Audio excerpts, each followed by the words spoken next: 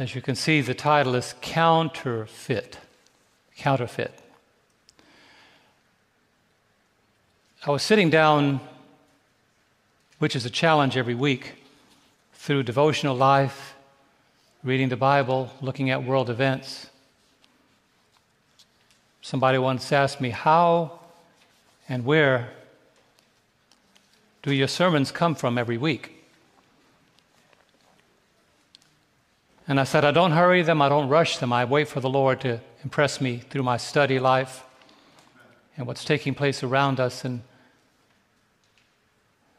when you can get a chance to look at the large picture and see how the world is going and where it's headed and what is taking place that we are aware of and what is taking place that we are not necessarily aware of, we begin to understand with great import why certain scriptures were included in the Bible. And so this morning I want to invite you to bow with me as I pray for God's guidance. This is not an easy message because it's a single word, but it means so much in light of end-time events. Father in heaven, this morning as we call on you in Jesus' name, the song lyrics were so reminiscent of what we are in need of, for you to hold us fast, secure, and know that in this closing scenes of the demonic barrage against your church, that only those who are established in the grasp of Christ can be held through this last great conflict. This morning, as I communicate what you've laid upon my heart and my mind, I pray that those who are hearing will pray the prayer, he who has an ear to hear, let him hear what the Spirit has to say. And when the message is done, may we remember, you will hold us fast and carry us through. In Jesus' name I pray and thank you. Amen. A very familiar passage found in Isaiah. Isaiah 8 and verse 16. I'm going to read it for you before I tell you the story of this gentleman here on screen. If you have your Bibles, open with me, Isaiah 8 and verse 20.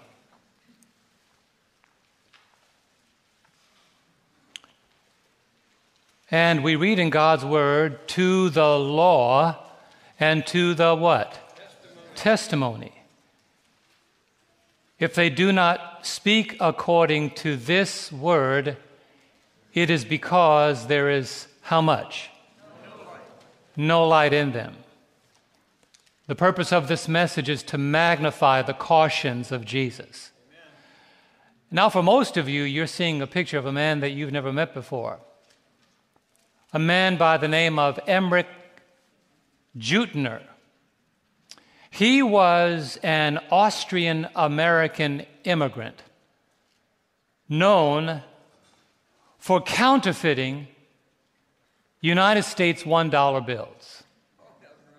He got good at it. He was so good at it for 10 years, the United States Secret Service couldn't find him. But his dollar bills were everywhere. He had passed more than 800 of them. As a matter of fact, I'll tell you about the title of a movie that was inspired based on how many they were able to recover.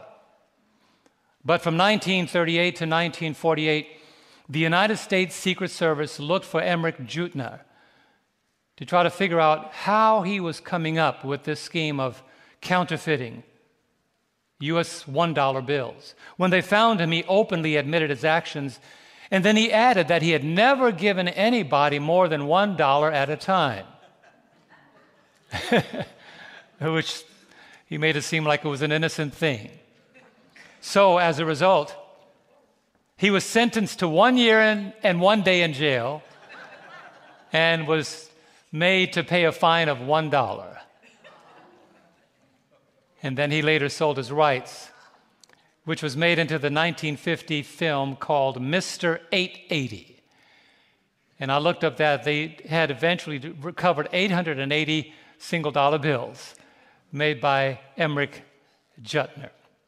It's amazing how the Lord has brought our minds to the place where things are not as innocent as it was for Mr. Emmerich Jutner, because the words of Christ have a grand import to them about how counterfeiting is going to be a part of final events.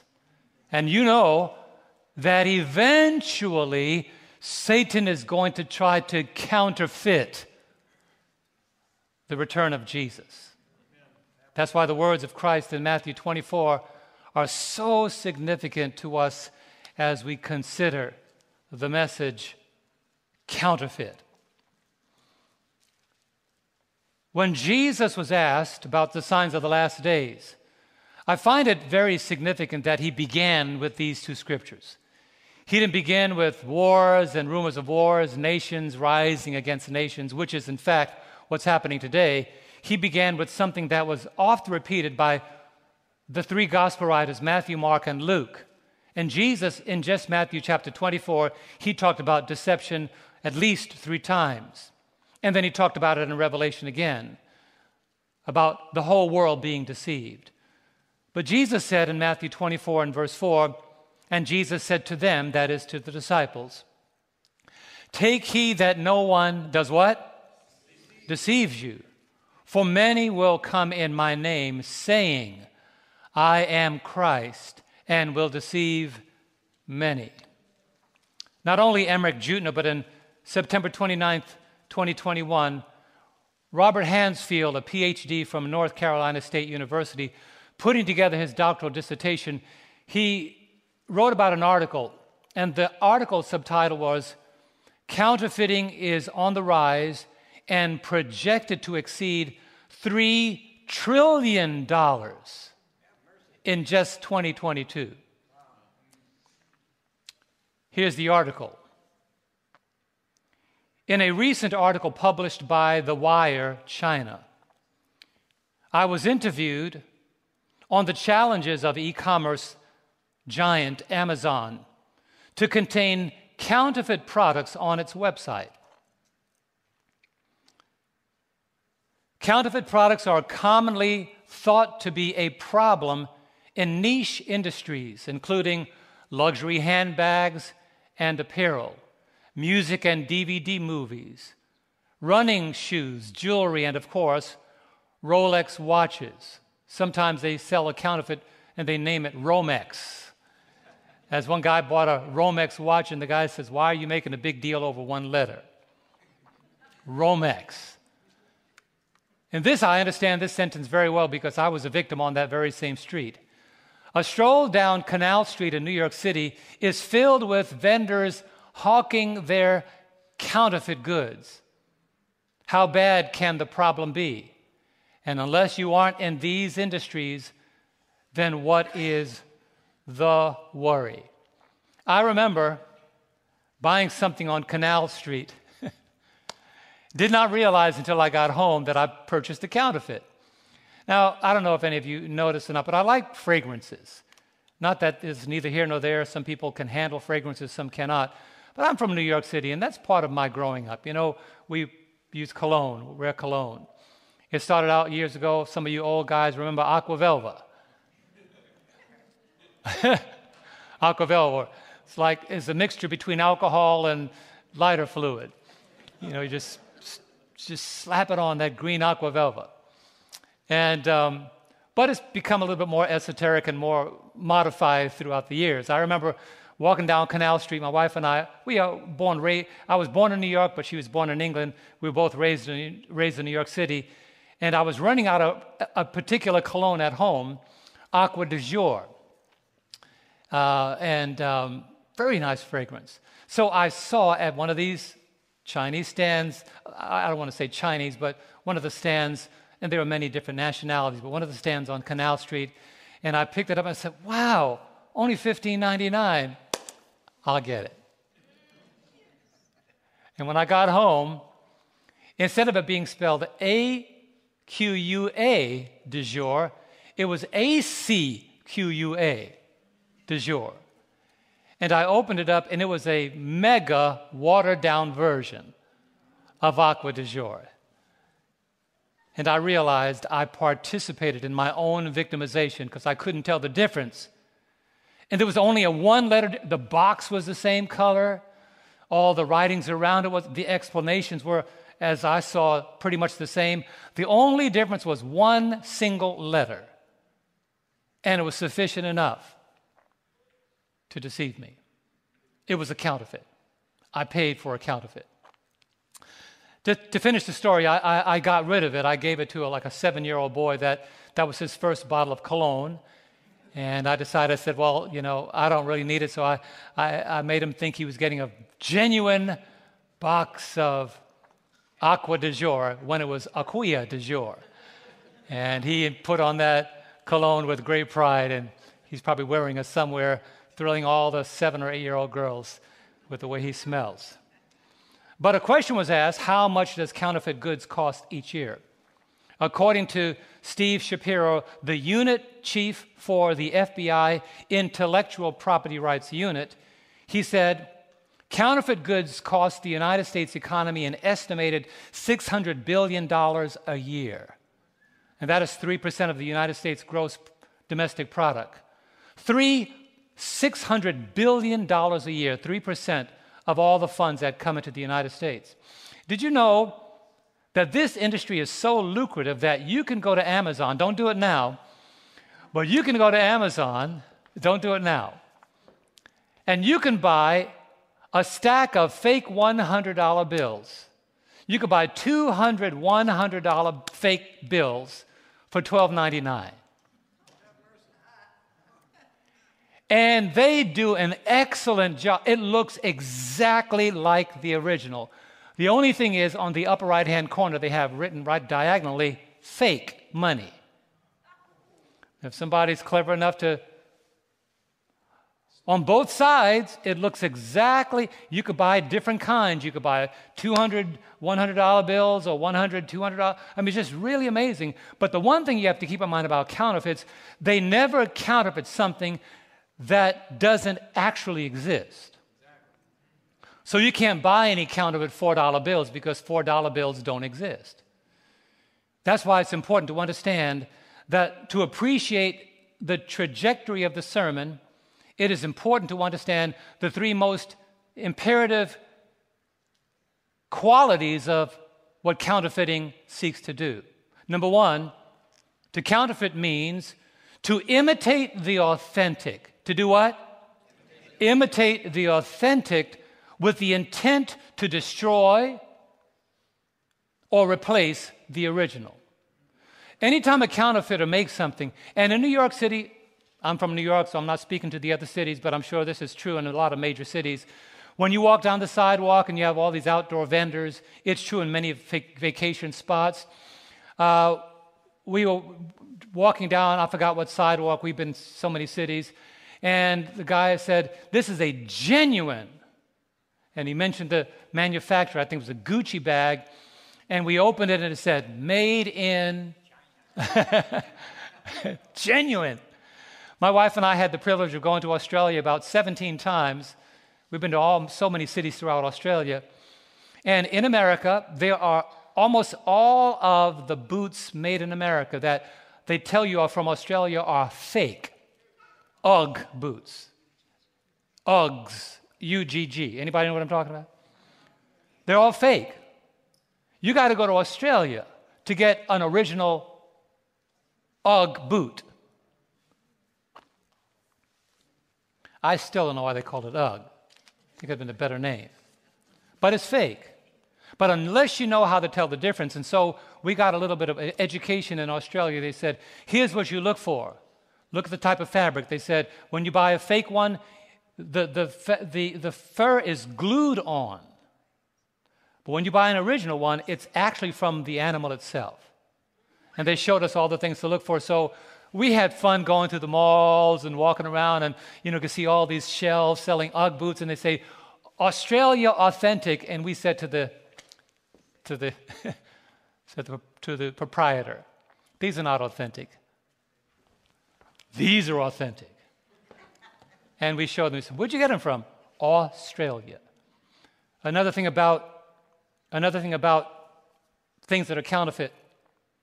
To counterfeit means to deceive one to believe, and this is important, that the fake is of equal or greater value than the genuine. I want you to grab that.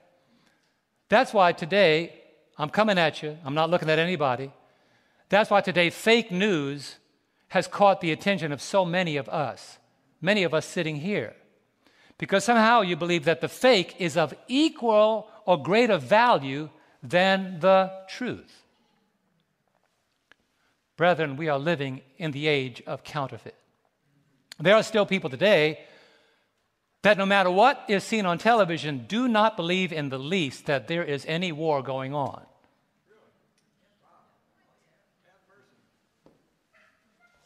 It's fake, many say.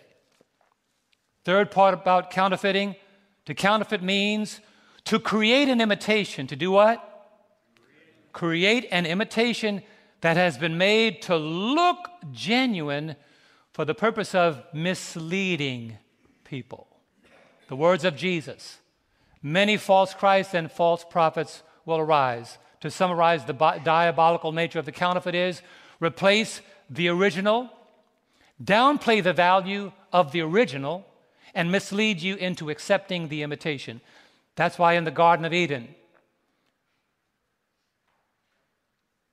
when Satan told Eve that she will be like God, knowing good and evil, he convinced her that the information that you received thus far hasn't really brought to you that which you can really experience. So if you follow my information, see, God is not really God, but I'm giving you what he cannot give you. And his aim was to replace the original. But today, God's message is continually in a contest with satanic counterfeits. As a matter of fact, Satan has created counterfeits to counteract the genuine, but I am so glad that I'm a part of a ministry whose purpose is to counteract the counterfeit. Every time 3ABN comes on, I know somewhere that we are counteracting the counterfeit.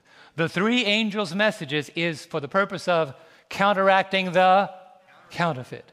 Today, religion is designed to increase our desire for the counterfeit.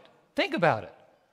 That's why today there are so many different forms of Christianity today, and the end statement is, well, whichever brand is best for your brand of Christianity, as long as it fits your brand of Christianity, it's okay to God. But that's not scriptural. Because the Lord said, there is a way that seemeth right to a man, but in the end thereof is the way of death. That's why the Dark Ages was so significant. During the Dark Ages, going into the Dark Ages, there were not multiple religions. There was Christianity and there was Romanism. But coming out of the Dark Ages, as a matter of fact, I say it this way, the impact of the Dark Ages is appreciated more on the other side of the Dark Ages than even during the Dark Ages. Because in the Dark Ages, the medieval times, there was the powers of Rome, the Church of Rome, the hierarchy of Rome, and there was the Christian church seeking ways to survive. And one counterfeit after the other was raised in opposition to a plain, thus saith the Lord. Where do you think purgatory came from? Shut down the genuine so they could create a counterfeit. Where do you think limbo came from? The ideology that if you are, purgatory is for the adult who dies that was never baptized. They are floating between earth and heaven. Limbo is for the baby who dies that was never baptized, floating somewhere between earth and heaven. And if you pay the amount that the priest mentions, they can pray you out of purgatory or limbo into heaven. Counterfeit. And then the Bible talked about how the wicked are consumed in the fires of destruction at the end of the world. But during the Dark Ages, they taught that when you die, you go to hell and you are withering there and you never are consumed. Counterfeit. And then Sunday rose slowly, first on par with the Sabbath, and then as tradition was declared to be above the Bible in 1564 by Pope Reggio, then all of a sudden today it is almost impossible, difficult to convince Christians that Sunday is a counterfeit. Because the response is, it fits into my way of life. What is the problem with it? That's why you find the wise man Solomon said these words to us in Proverbs 23:23. Let's say it together. It's very, very, very short. Together. Buy the truth and what? Do not sell it. That's powerful. Buy the truth and don't sell it. That's buy the original and don't give it away. Hold on to it. It's worth something. But the problem today is some people won't pay what the truth requires because counterfeits lead them to think that they can get a better deal with little to no sacrifice. You see, when you follow the truth, truth requires sacrifice. But if sacrifice is not a part of your life, then truth really doesn't matter. I was challenged this week to include or not to include in my sermon because I don't want my message to be long. I don't like preaching long sermons. I like preaching full sermons. There's a difference. Long sermons are long sermons. Full sermons are full sermons. Right, Ron? A full sermon and a long sermon is not the same thing. It may appear to be, but one is a counterfeit, one is an original. But I was reading, just had to insert that somewhere. But I was reading, this is amazing, and maybe I get a chance to include this later on down the road. But I was reading the memoirs of Mahatma Gandhi. And he had outlined what he called the 7 deadly sins. Now we know he believed quite differently than we did. But it was interesting, and I'll share with you later on in the sermon, one of the things he said about religion that requires no sacrifice. It was very important what he said. But before I go to that, today, the world is designed in such a way that you can choose like a box of cereal or a bar of soap or your favorite type of toothpaste. You can just go to the store of Christianity and pick the kind of Christianity that fits you best. And you're going to get to heaven anyhow.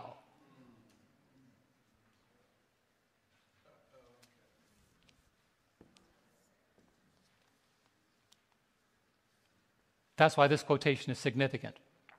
Ellen White wrote in the book Darkness Before Dawn, page 12.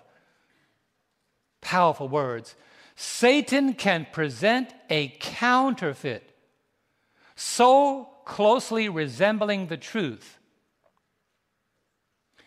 that it deceives those who are what? Willing to be deceived, who desire to shun the self-denial and self-sacrifice demanded by the truth. Now, why are they deceived? Because they're willing to be deceived. Because they shun 2 things, self-denial and what else? Self-sacrifice. What is being said here? When your way of life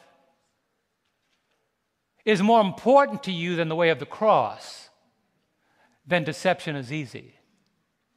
When what God is asking you to give up is not a part of your desire, then it's easy to accept the counterfeit, thinking that there's another way. I could hold on to this and still make the kingdom anyhow. And I want to tell you, that did not happen overnight. But the devil worked on the hearts and minds of those of us for decades and for centuries. So today, Christianity is this gigantic hodgepodge of just pick your flavor.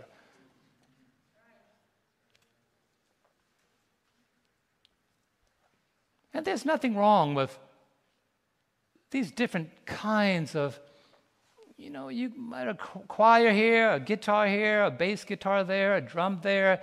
We tend to villainize the instruments. Let me make a very important point. These instruments are nothing more than instruments. What you do with them determine the impact on the kingdom of God for good or the impact on the kingdom of God for evil. But what God is asking for us today is not so much what song we sing, what gift we have, but whether or not we are willing to sacrifice that which stands between us and God in preparation for the second coming of Christ. I've made a statement, and I'll make it again here. Nobody's going to be lost because they sin. Nobody's going to be lost because they sin. People are going to be lost because they don't repent. People are going to be lost because they don't repent and confess and forsake their sin. But nobody's going to be lost because of sin.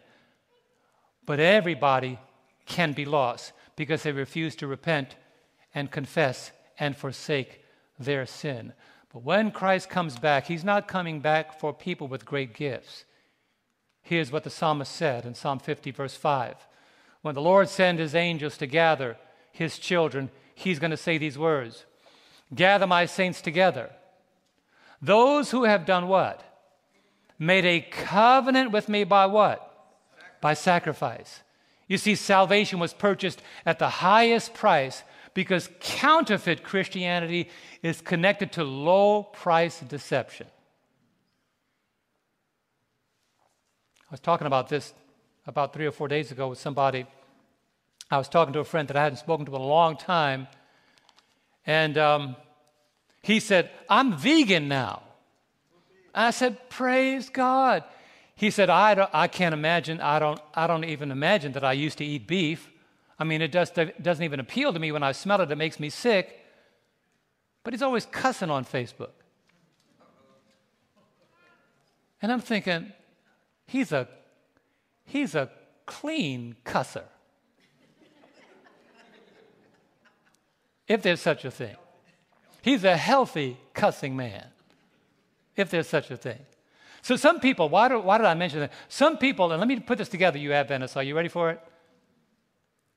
It is important to be healthy. I mean, Exhibit A. Okay. Don't take that too far. It is important to be healthy. You get only one body. You treat it the way you should, then it will take you a long way. Amen.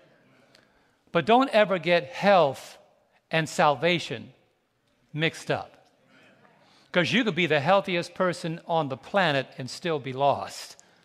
It's important. God has given us a diet, as he gave to the Hebrews, to have clear minds and fit bodies so God can communicate and your minds can be receptive. That's why as Adventists, we stay away from harmful stimulants like coffee and tea and tobacco and drugs, because it keeps the body always on edge. There are some people that cannot begin their day until they get their cup of coffee. And they can't go to sleep at night until they get their sleeping pills. They are always on edge. They can't function.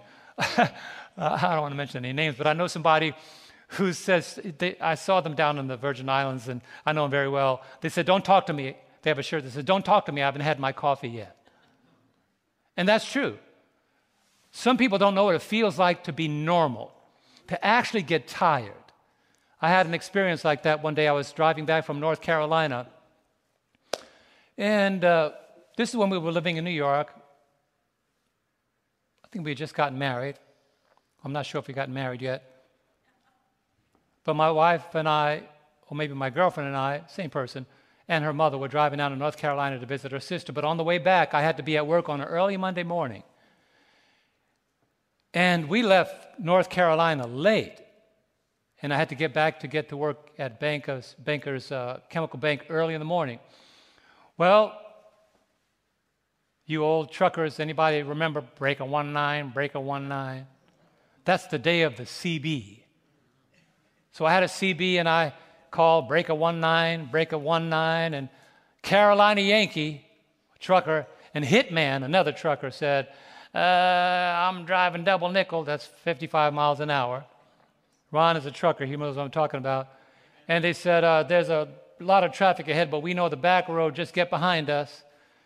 And I had to get to work, so I pulled over at a store, and I bought me some lemon no-dos. You young folk don't know what that is. Well, no-dose means exactly that. You don't doze. But it's not the caffeine flavor, it's the lemon one. So I decided, your eyes won't close. So I decided to take my no-dose and get between Carolina Yankee and Hitman. And I was the Toyota Corona station wagon between them two.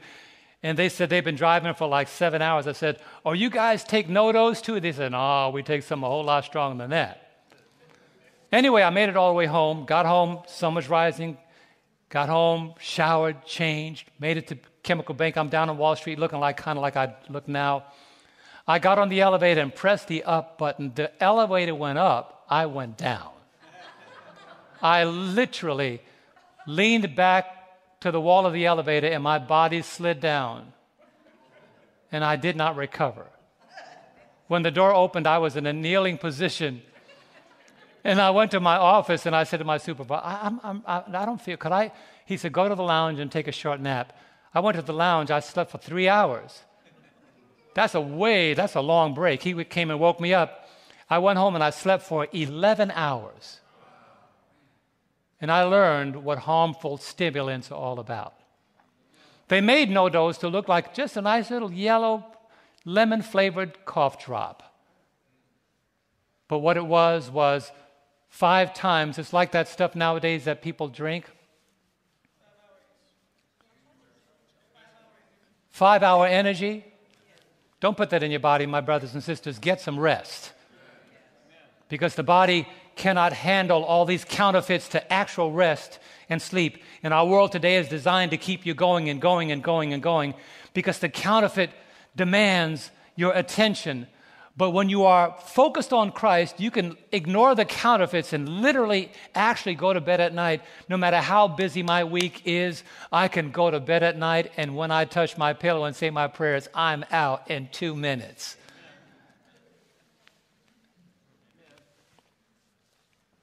But the reason why this warning is so significant today is because Satan wants to imitate the authentic and replace the original. Let us meet the original counterfeiter. Isaiah 14 tells us about the original counterfeiter.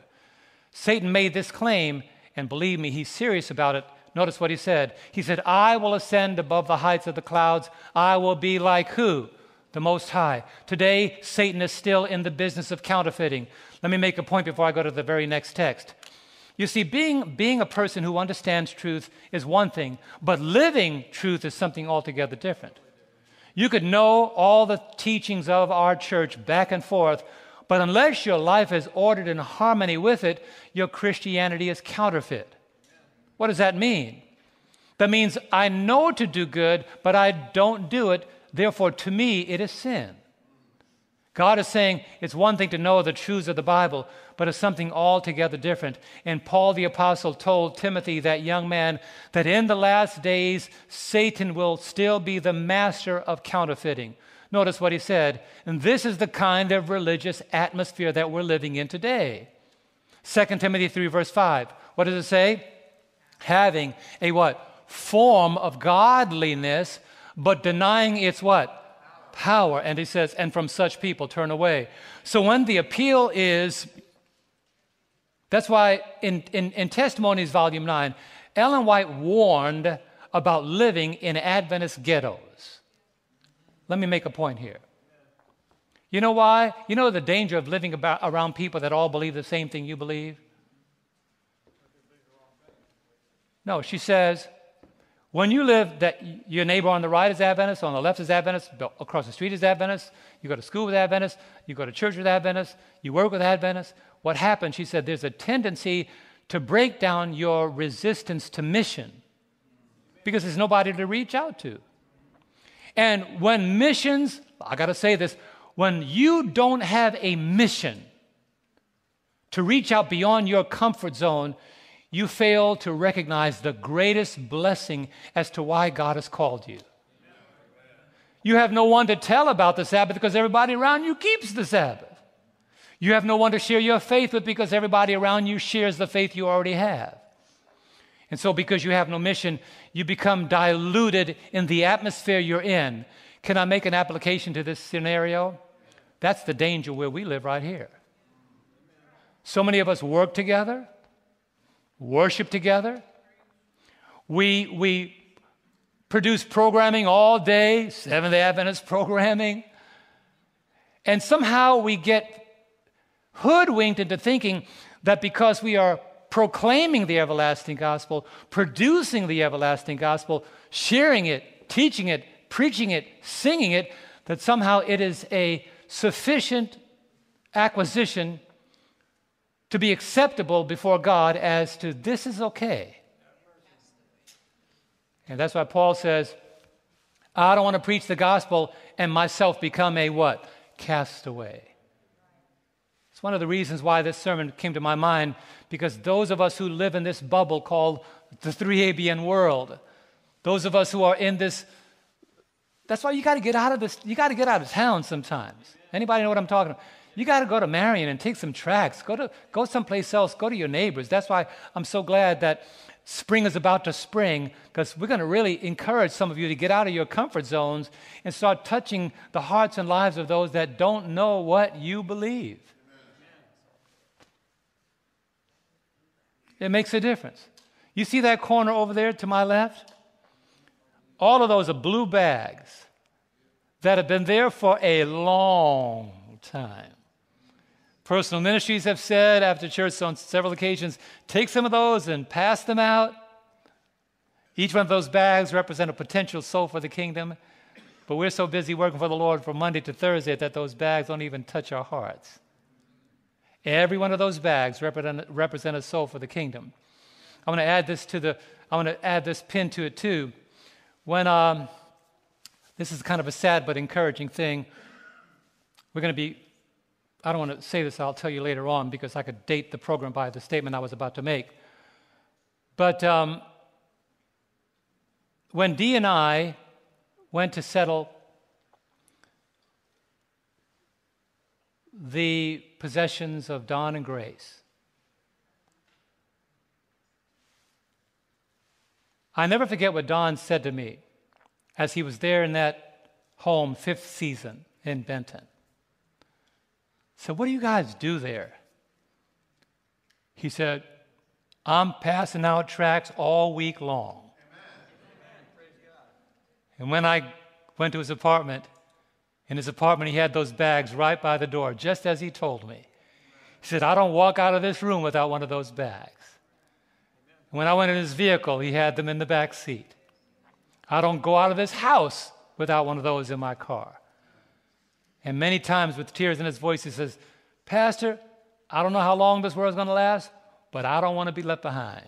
I want to be in the kingdom of God. I'm going to do everything he said, and he even came to the Bible class on how to reach out, how to do evangelism. He was there. Just give me some of those bags. I'm going to make sure and get them out. You see, brethren, every one of those souls, every one of those bags represent a potential soul for the kingdom. God does not want us, I'll repeat this, God does not want us to become comfortable in the complacency and the lazy boy comfort of Seventh-day Adventism. He wants us to reach out beyond those things that tend to want to replace what God has called us to do and end up having just a form of godliness.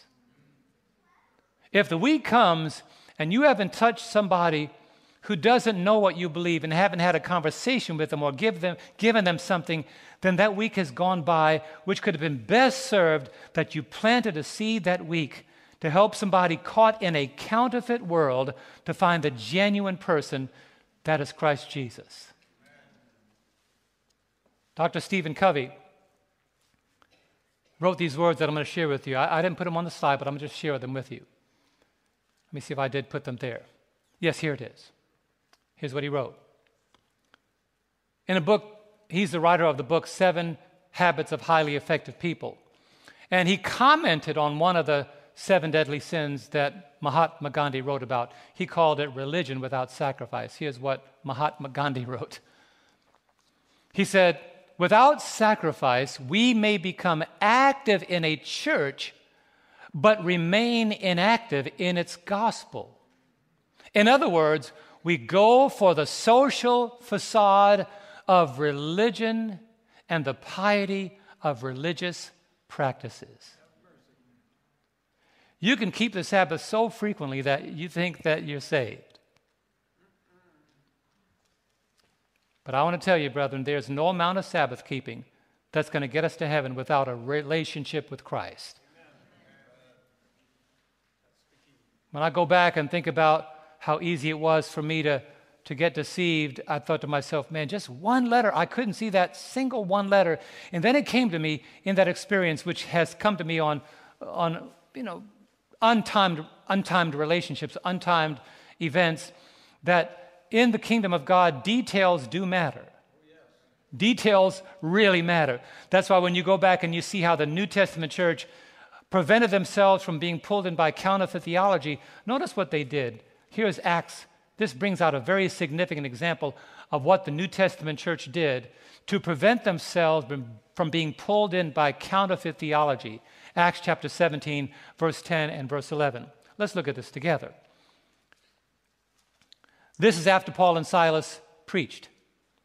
Then the brethren immediately sent Paul and Silas away by night to Berea.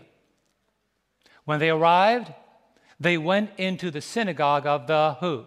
The Jews. These were more fair-minded than those in Thessalonica, in that they received the word of God with what? All readiness, and searched the Scriptures, how often?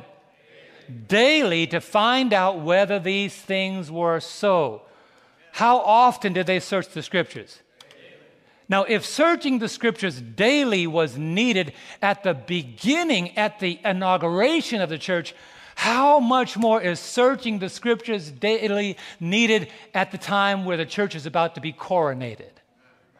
If we needed that when the church was growing, how much more do we need it today when the church is about to be delivered and glorified?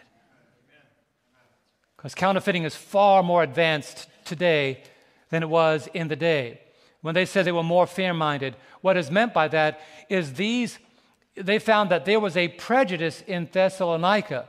And those listening to the messages knew that if they were not careful in examining what Paul and Silas said, they could be pulled in by the let me find the right word here, by the continual suggestions of the Jews that did not accept Christ. What was happening is the Jews that did not accept Christ were continually trying to impose upon the new Christians the need to keep the ceremonial laws and feasts.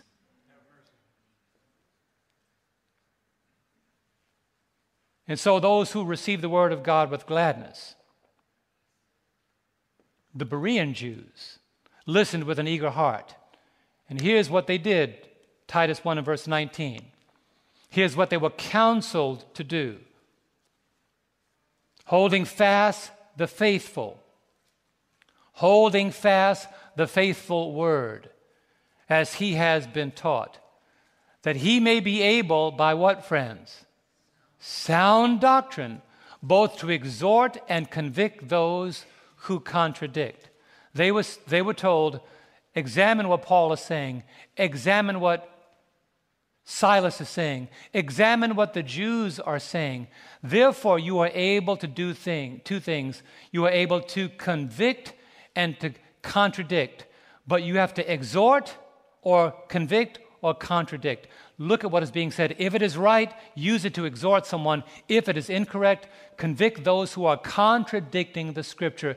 And this is the thing that caused there to be controversy in the rise of the New Testament church. They recognized that there were two elements. Can I make it very clear? They recognized there were two elements. Today, if there were two elements in their day, how many elements do you think there are today?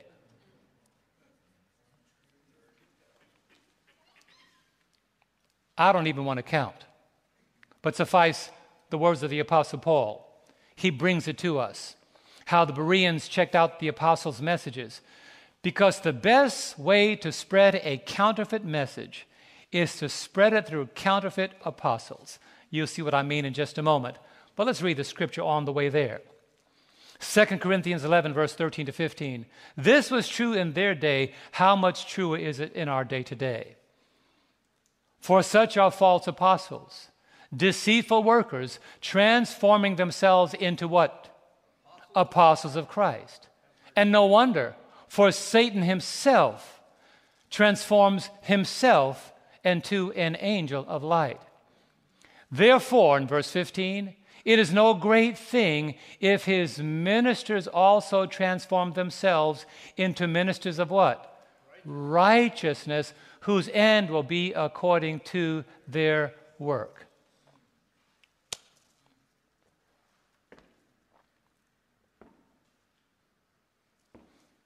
I don't want to mention his name. He's a very well-known evangelist. And he was approached by Inside Edition about a statement he made about not traveling on commercial airlines. He said, I don't travel on commercial airlines because there are a whole lot of devils in that plane. So they approached this gentleman and said, how do you justify that statement? You don't travel on commercial airlines because there are a whole lot of devils on board. And he said to the Inside Edition interviewer, you caught me off guard. So this very enthusiastic young lady kept asking him, could you explain, are you saying that people on planes are devils? He said, we don't wrestle against flesh and blood. And he was so uncomfortable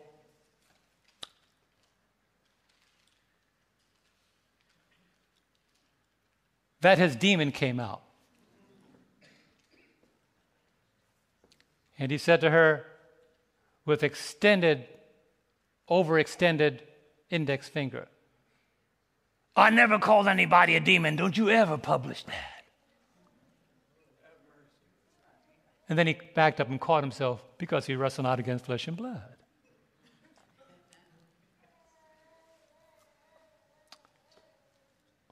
Not that it is a sin to have a $38 million jet or $21 million jet or $18 million jet. Not a sin to have any of those if you can afford it. She said, that's not my issue. My issue is, how do you quantify calling people devils when these are the people that God has called you to minister to? She was in essence saying to him in a nutshell, you are no different than them. It was not a funny interview, but it brought my mind to the place where Jeremiah the prophet calls us to understand and remember where we are today. Jeremiah the prophet in Jeremiah 14:14 talks about this counterfeiting taking place in his day and how it still exists today. Look at it. My wife and I are in the book of Jeremiah. The Lord said to Jeremiah the prophet, the prophets prophesied lies in my name. I have not sent them, commanded them, nor spoke to them. They prophesied to you what kind of visions? A false vision, divination, a worthless thing, and the deceit of their own heart. If that was true in Jeremiah's day, how much truer is it today? About 7 or 8 years ago, my wife and I were laying up, sitting, Saturday night is our night where we relax.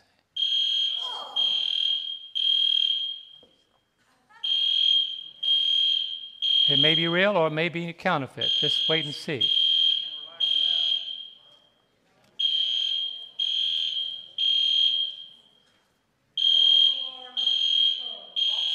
It's counterfeit. Okay. They'll reset it and we'll continue to preach. Maybe Kevin could show them how to reset it. But I didn't ask for that to happen, but it illustrated my point.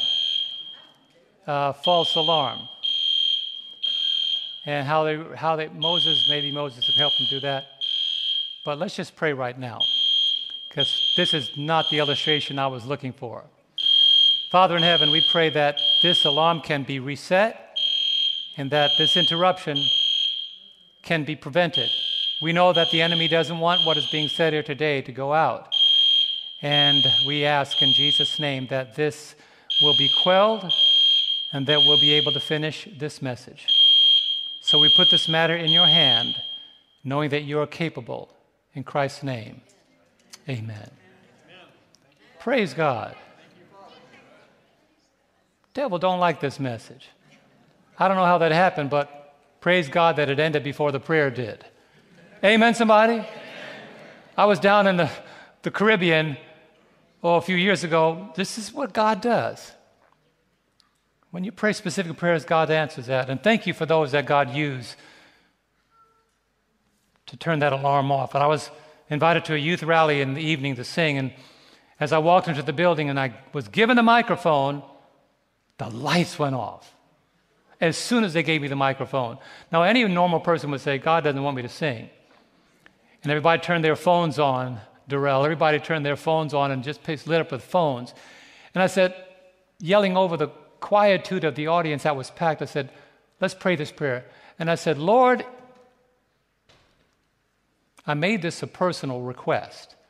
Father, if you want me to sing, please turn the lights back on for your glory. In Jesus' name.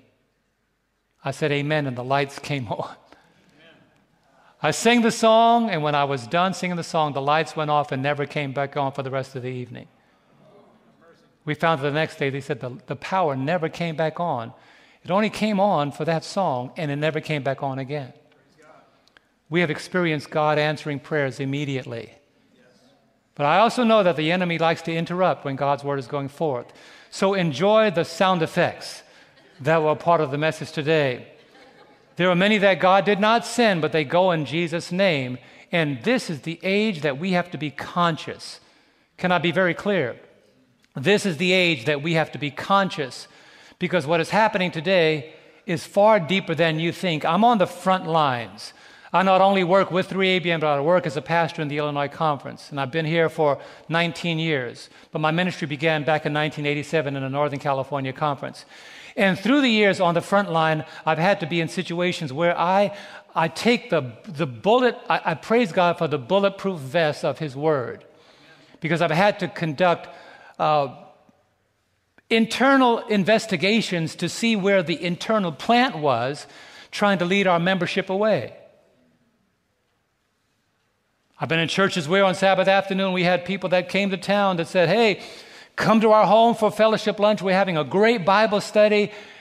And they were so excited that everybody, like 17, 18 of our members went over. And they went the next week, and they went the next week. And the fourth week they said, Pastor, you should come. These Bible studies are amazing. And the moment I walked in, I smelled the smoke of counterfeit.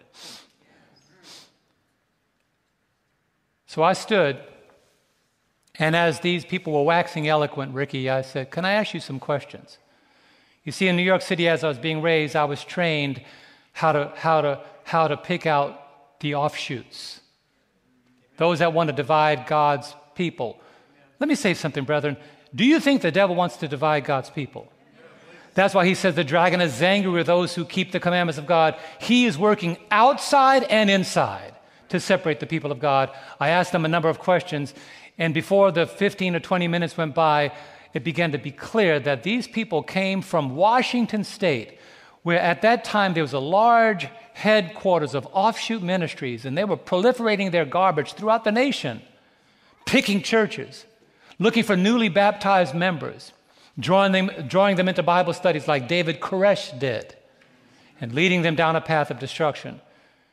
And that day the Lord sent me there and recovered our membership again, because they were out-of-town shepherd's rods that were clever with it. What they do is they study the writings of Ellen White inside out, and they use it instead of the Bible and lead people away that are unwary of what her writing says. I have to say this in a very respectful way. I honor with all my heart the work that God does through Ellen White's writings.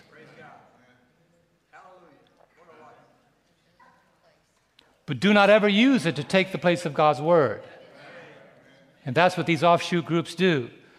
That's why do they do that? Here's why they do that. The devil has found a way to use Adventist against Adventist. Look at this scripture. He knows this verse better than many of you do. 1 John 2, verse 4, he who says, I know him and does not keep his commandments is a liar, and what else? The truth is not in him. So he says, okay, since that's the case, you're looking for people that keep the commandments for you to be comfortable. So what happens? I get people that keep the commandments, Terry, that claim the same thing you claim, believe the same thing you believe, go to the same church you tend to go to, have the same background you tend to have, eat the same things you eat, and wear the same things you wear, and you are completely comfortable, and you have no idea that I've planted them to drag you off to the very next journey of darkness. Why am I sharing this message today? Because I see and I watch our people slowly but surely seduced by things that are cloaked in beautiful clothing, yet inwardly they are ravenous wolves pulling the people of God away. The caution is clearly pointed out in Scripture. You see that there was a pattern established in the day of Pentecost that we cannot ignore. Here's what the Bible says about the day of Pentecost. Acts 2 and verse 1. Acts 2 and verse 1. When the day of Pentecost had fully come, they were all in what? One accord where? In what? One place. That means the reason why this pattern needs to be a high example in the minds of those of us in these last days. Whenever there is a oneness, there is a unity, there is a strength. When the people of God are in one accord, in one place, there is a strength and unity. Why do you think over the last couple of years, just the last few years, there has been so much division? Because the devil knows that when we are in one accord, we are prepared to receive the inpouring of the Spirit of God. But when he creates division amongst us, bringing in counterfeit heresies, bringing in politics, bringing in divisive heresies, bringing in things that our minds are being pulled away by, he knows that if we can't agree together, until there is a unity in the church, the people of God are not prepared to bring anybody else in. That's what he does. Instead of being in one accord in one place, there becomes a division, and they're in the same location. He works from the inside. But the reason why the devil is so furious is because he knows God has given us as a remnant people a message. Watch this.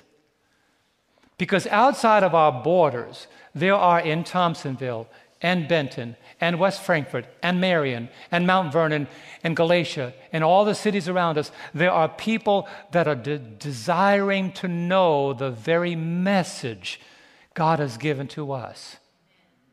But if he can keep us busy trying to sort out divisions amongst ourselves, we cannot get out beyond our borders to reach into the hearts and lives of those who want to know the Christ that we know, who wants to know and embrace the truth that God has revealed to us.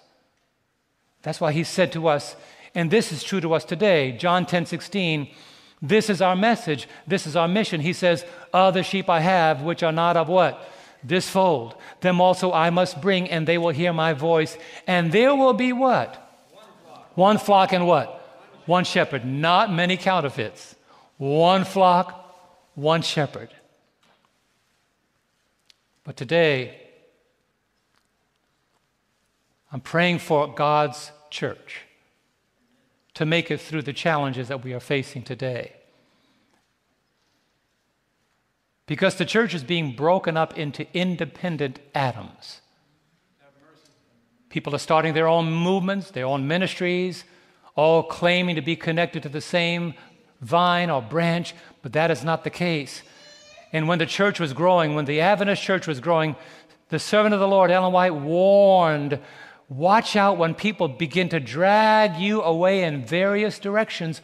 And then as they drag you away, they start throwing stones back at the very place you came from, while at the very same time claiming to be connected to the very same movement that you claim is God's remnant church. Look at this quotation. It's very significant, very timely for the days in which we live.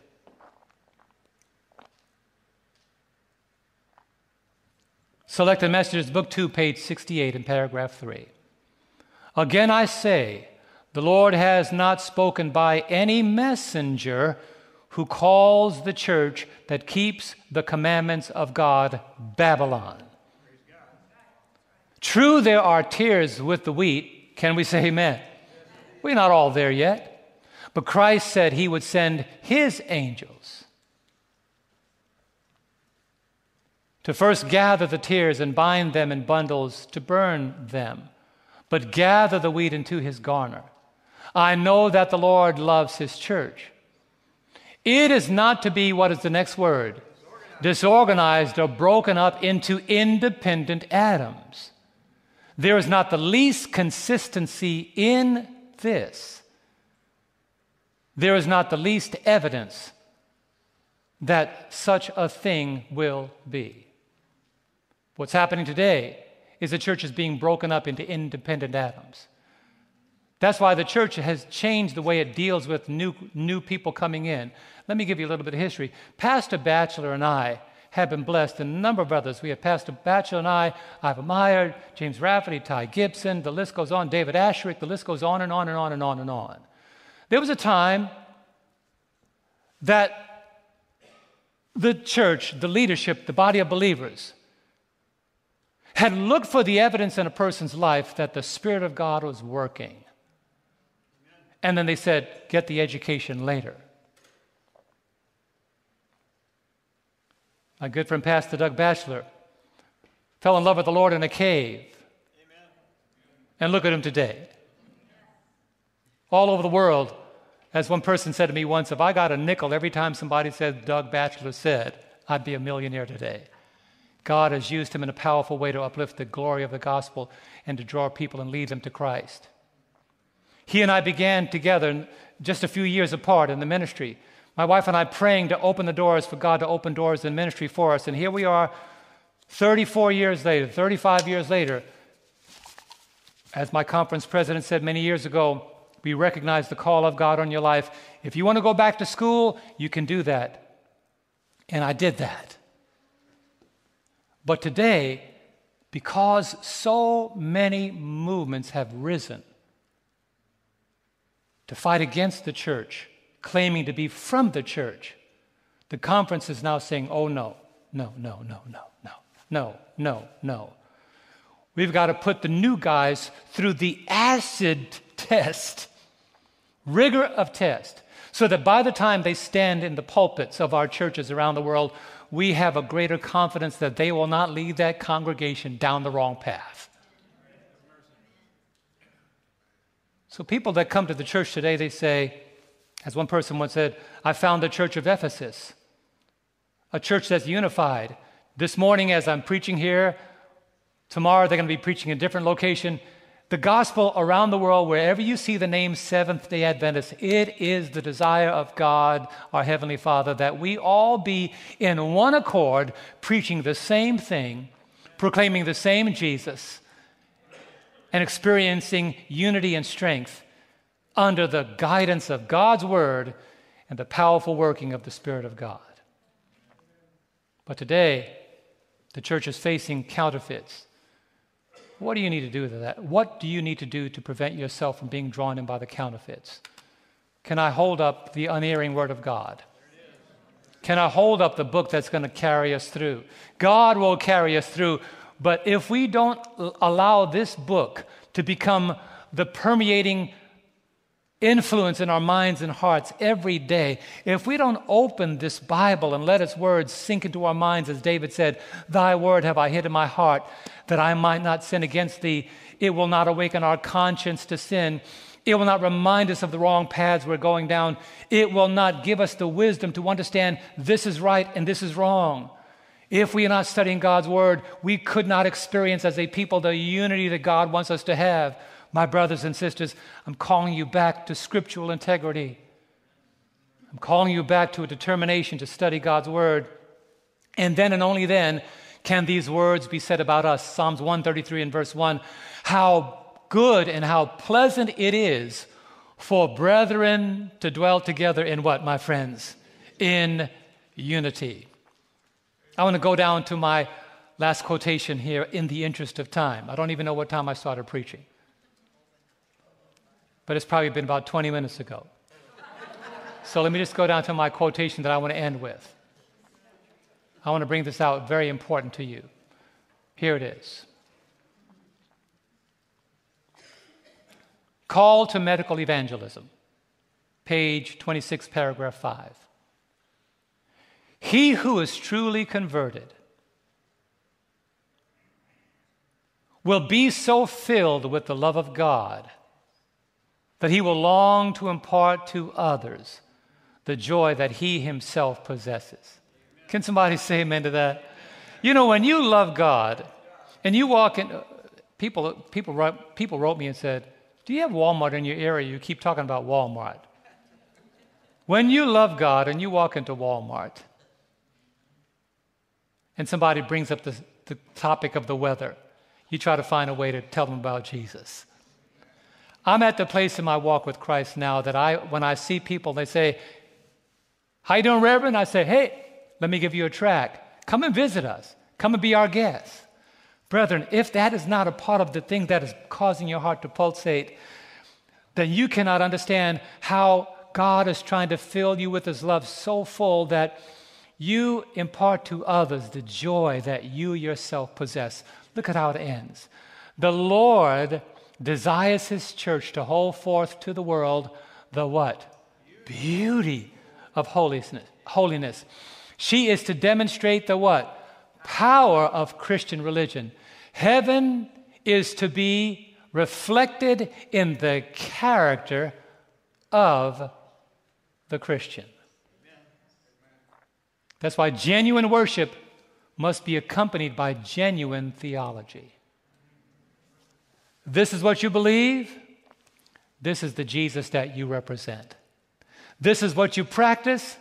This is how you reflect it. And why is that vitally important? My last quote. Darkness Before Dawn, page 36, paragraph 2. I want to invite the praise team to come as I close. The last great delusion is soon to open before us. Antichrist is to perform his marvelous work where? In our sight. So closely will the counterfeit resemble the true that it will be impossible to distinguish between them except by the Holy Scriptures. By their testimony, every statement and every miracle must be tested. Amen. Are you reading God's Word that way?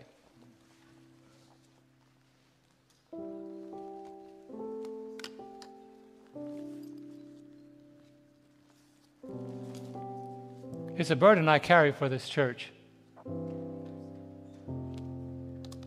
I've seen a lot of you, but I want to see you in the kingdom. We have a lot of fun down here, but I want to get together and fellowship with you in the kingdom. I know so many of you, you know me, you've seen me grow through the years, you've seen me come here enthusiastic and like a firecracker that has no direction. And finally, God has given me some good direction. But I want to see you in the kingdom. I want you to be there with me. I want us to be there together. I look at the kingdom as the place that God has gone to prepare for me. Therefore, in these days of counterfeits and duplicates and frauds and rip-offs and fakes and fraud and imitations, I want to be able to present before the world the true person of Christ. Is that your desire this morning? Let me challenge you as March begins to bring us this change of weather. Try changing something in the way you do Christianity. Pick your Bible up with your wife, with your husband, with your children. Dust it off. Put the remote down. Put down your phone. Shut down Instagram and all the other social medias and get into it with Christ. And I guarantee you, if you do that in just 5 days, you're going to see the difference in the way you think, the way you are able to discern, and the way that Christ can move in your life. If that's your desire this morning, would you stand with me? If that's your desire today, would you stand with me? What is our closing song? I forgot. I'd like us to pray and then I want us to sing our closing song, one stanza. And then I want to pray this morning that we don't leave here thinking of religion or life as normal, without continuing to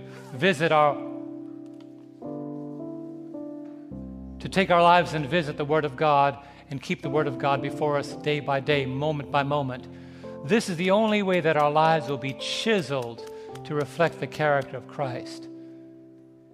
Let the Word of God read you as you read the Word of God. Loving Father in heaven, as we sing this song this morning, as we close, I want to pray, Lord, that this will be our testament, to look at Christ, to see Him, to reflect Him, to know that He's guiding us. And as He guides us, may we find in Him not only the truth that we embrace, but may we be able to discern darkness from light, truth from error, the counterfeit from the genuine, the honest from the insincere, that which is right from that which is wrong. May we not excuse anything that will lead us away from You, but may we cast ourselves helplessly upon the person of Christ, that we may be in Your kingdom. I pray this in Christ's holy and precious name. Amen. This one stanza I want to sing together. And I want us to sing this as we are departing this morning. The only way we're going to make it beyond the counterfeits is to have Him cover our lives. Look upon Jesus, sinless is He. Father, impute His life unto me. How? My life of scarlet, my sin and woe, covered with His life, whiter than snow. Together? Covered with His life, whiter than snow, fullness of His love, then shall I know. My life of scarlet, my sin and woe, covered with His life, whiter than snow. Before we close, before we end, I just felt impressed to do this. Is there somebody here today that said, I want to be covered with Christ's life? I'm not talking about baptism. I'm talking about a fresh covering in your life of the life of Jesus. Is there someone here today that says, I want the life of Jesus to cover my life? I don't know why we're not under arrest with both hands up. Because we all should want the life of Jesus to cover our lives. That's the only way that we'll have this life of scarlet to be covered and to become whiter than snow. As you leave today, as you fellowship in lunch, please contemplate the thought of the days in which we live. Things are going to get tougher before they get better. But if we focus on Christ, He'll bring us through. Make God's Word your guide. Make it your concentration. Make it your prayer. And as you study God's Word, God will study your life and steady your life, and you'll be ready for the kingdom that is before you. Father, unto Him that is able to keep us from falling and to present us before Your presence with exceeding joy, to the only wise God be glory and majesty, dominion and power, both now and forevermore.